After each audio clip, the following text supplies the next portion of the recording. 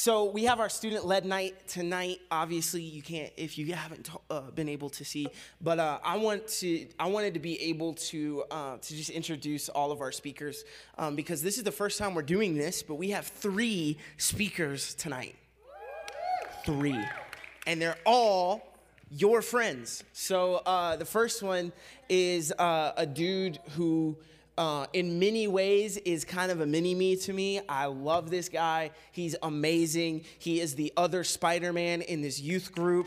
Guys, give it up for Brandon Butler. Come on. Thank you. Thank you very much. So, how are y'all doing? That was a weak answer. Okay. There we go. So, tonight, we're going to talk about how we can get past our sin. Raise your hand if you've sinned before. If you're not raising your hand, you have just lied and you have just sinned, okay? Just pointing that out. So, who knows that sin is a very bad thing? Why are most of you not raising your hand? Raise them. There we go. It is not a good thing. It can lead you down the wrong path, and we've all had experience with that. So, we all know Adam and Eve's sin, so if we could turn to Genesis 3, 6 through 7. And here we go. When the woman saw that the fruit of the tree was good, for food was pleasing to the eye, and also desirable for gaining wisdom, she took some and ate it. She also gave some to her husband, who was with her, and he ate.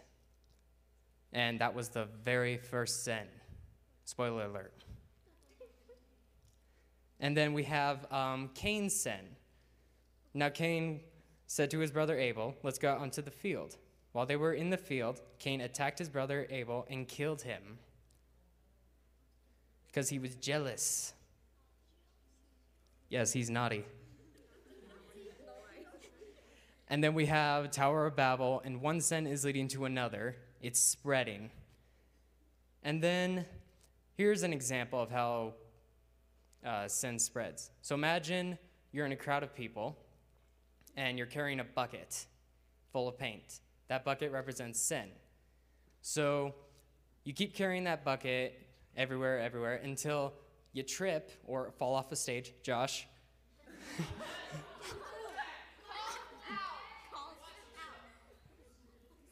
And you drop the bucket. What happens to the paint? It splatters. We were close. Okay. So, and that paint gets on a bunch of people. Your sin doesn't just affect you, it can affect other people if you're not careful. And here's some PowerPoints I want to state out. Number 1, sin is not your friend. Never has been and never will be. Because has sin helped you in the past? No. Does it tempt you? Yes. Every bad thing, it does that. Number 2, you don't have to hide your sin because eventually it comes to light and God sees it. So you're not really hiding anything.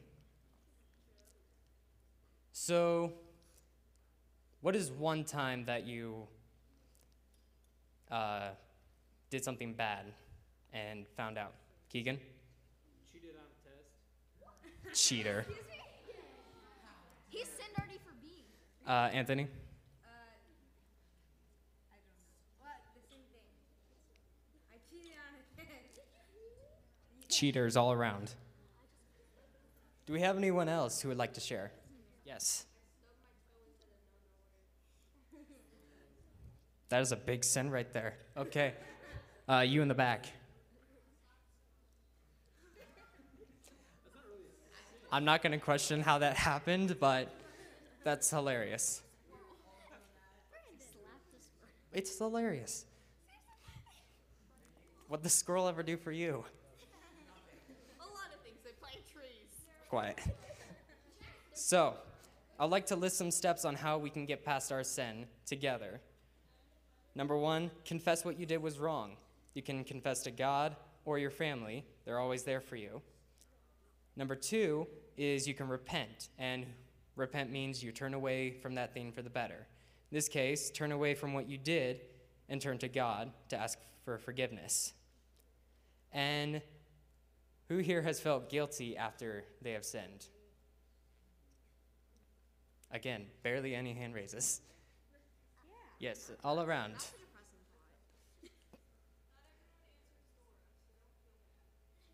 Can you say ¿Cómo estás? Yes, don't be like Dora, okay? So, something important you want to think about is God doesn't remember your sin, so neither should you. You don't have to have any worry about it. And it says in Isaiah 43:25, I, even I, am he who bolts out our transgressions for my own sake and remembers your sins no more. So he doesn't care what happened. It's gone. Dunzo. Okay? Yes, diminished. And if you are dealing with sin and you need to share, look for people who have been in that type of situation before, because they know your situation and they've been where you've been. And that is the end of my sermon. So this next speaker that we have, super excited about. She actually came up to me right after the last student-led service that we had, and she said, "Hey, when do I get to preach?" And I was like, "Soon, young Padawan, soon." No, so everybody, I want you guys to give it up for Miss Lexi. She's gonna come up and bring a great word. Come on. There you go. Hi, like you said, I'm Lexi. Hi, Mom. I wanted to talk about selfishness today because it's really been on my heart lately. One second here. So I wanted to start with a story about when I was about, I think, 7. I really liked ice cream because who doesn't? And I like to put cherries on my ice cream. One day, my dad asked for my cherry, and I said no because I was 7. Later, I found out that he was going to give me 2 cherries if I had said yes and wasn't selfish. God is kind of like that. When we are selfless, he rewards us. That's my first point, if any of you are taking notes. And then in James 3:16, it says,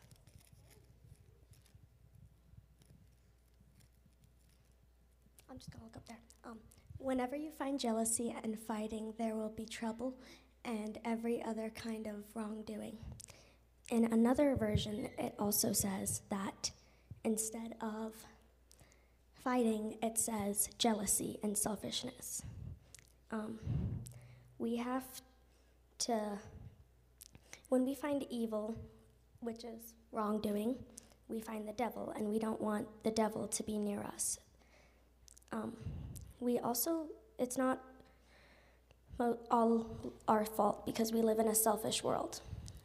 It's always been a selfish world, and there's nothing we can do about that. It's been a selfish world since Jesus was alive. And it says in Luke 10:30 through 34, it's the story of the Good Samaritan, which most of you have heard of. It says, in reply, Jesus said, a man was going down from Jerusalem to Jericho when he was attacked by robbers. They stripped him of his clothes, beat him, and went away, leaving him half dead. A priest happened to be going down the same road, and when he saw the man, he passed by the other side. So too a Levite. When he came, he passed on the other side. But a Samaritan, as he traveled, came where the man was and saw him. He took pity on him. He went to him and bandaged his wounds, pouring oil and wine, then put the man on his own donkey, brought him to an inn, and took care of him. Later in this passage, it says in Luke 30:37, go and do likewise. we need to be like the Samaritan who helped him and not be selfish with our time and equipment, and we need to help others. We also need to be intentional about being selfless. When we aren't intentional, because we're human, we go back to our selfish ways. Also, when we're selfish, it hurts those around us. So you keep hearing me talk about this. It's bad to be selfish, don't be selfish, but do we really know what selfish is? The definition of selfish is when a person lacks compassion of others. And in Philippians 2:4, it says, do not always be thinking about your own plans only. Be happy to know what other people are doing. And I know that sounds kind of out of the blue, but pride leads to selfishness. And if we're prideful about our interests and only talking about ourselves, then we're not thinking about others. And we can't just expect it to go away by trying to do, by reading your Bible and praying, because you have to be intentional about it, like I said earlier. And if nothing else, I want to leave you guys with the fact that it's not that saying no is a bad thing. Like, you can't always just say, yes, it needs to be about you. It's okay to say no. And selfishness is about the heart. In Corinthians 13:4, it says, love does not give up. Love is kind. Love is not jealous. Love does not put itself up as being important. Love has no pride. So putting itself up as being important, the same thing as selfish. And we need love, and we thrive on love. So to have love, we can't be selfish. The last one that we have is actually our oldest speaker, and it's not me, so there's that. Thank you. One person who says that, Brandon. Anyway, no, I'm really, really excited about this next speaker that we have. He's our third speaker. He's going to close it out. He's the amazing drummer that we have in our youth worship band. Everybody give it up for the amazing Ethan Brinkerhoff. Come on. Give it up for Ethan, man. So good. There you go, dude. Why, hello, everybody.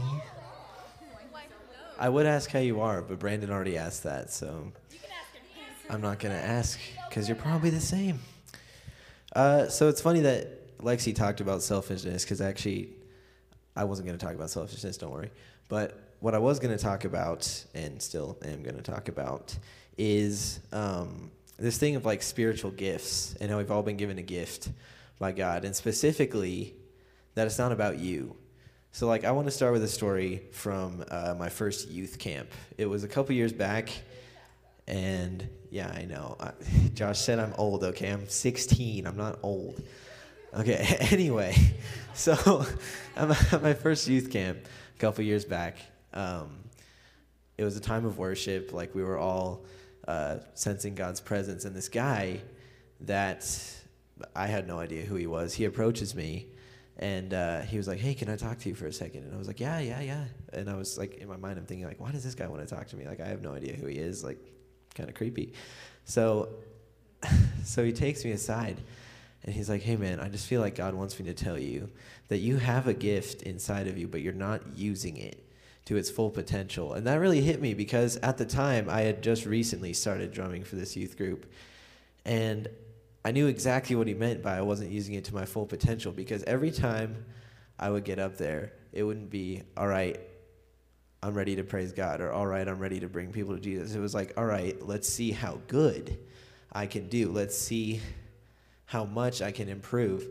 And so when I came back from that camp, I really made a concerted effort to, like, make it about God, to really ask him to come into the time and really not make it about me. And I really noticed a change in the atmosphere. I really noticed a change in the way I thought about worship and the way I thought about drumming, and it became less of a competition in a sense, and more of a just like worshiping him. And so that was really good. And yeah, so that's that. And sorry, I'm kind of disorganized. But yeah, so in Colossians 3:23 it says, "Work willingly at whatever you do, as though you were working for the Lord rather than for people." And I think that really applies in this scenario because, like, when you're working for people, when you're doing it for people, you're chasing their attention, you're chasing their praise, and you get nothing out of it in the long run. But when you work for God, you really, like, grow closer in your relationship, you really start to gain wisdom, and you start to gain knowledge. So I thought that was really good. And in Matthew 6, verse 1, it says, "Watch out, don't do your good deeds publicly to be admired by others, for you will lose the reward from your Father in heaven." And that's truly what I did. I spent so long just doing this good deed, this service, just to be admired. You know, I did it so that the old grandma that sits in the corner would come up to me and say, "Oh, you're so good." And that's not what it's about, you know. It's about leading others to worship. It's about leading others to his presence, because that's where the change happens. And so I was just really impacted by that. And then Isaiah 12:4 says, "In that wonderful day you will sing, 'Thank the Lord, praise his name, tell the nations what he has done. Let them know how mighty he is.'" And I think, like, when you're using your gift, whatever it is, whether it's singing, whether it's music related at all, whether it's photography, whatever it might be, I lost my train of thought. But yeah, whatever it might be, like, if you're doing it for people's praise, you are literally taking away praise from God. You're literally saying, "Oh, look how great I am. Look how great I am. Praise me." But it says, "Thank the Lord, praise his name. Tell the nations what he has done and let them know how mighty he is." It doesn't say make other people praise you, make other people thank you, tell the nations how great you are because of me. It says tell them how mighty he is. And so that's just kind of what God put on my heart. Just this thing of, like, whatever you do, don't do it for yourselves, do it for him. And that's about all I had. So thank you.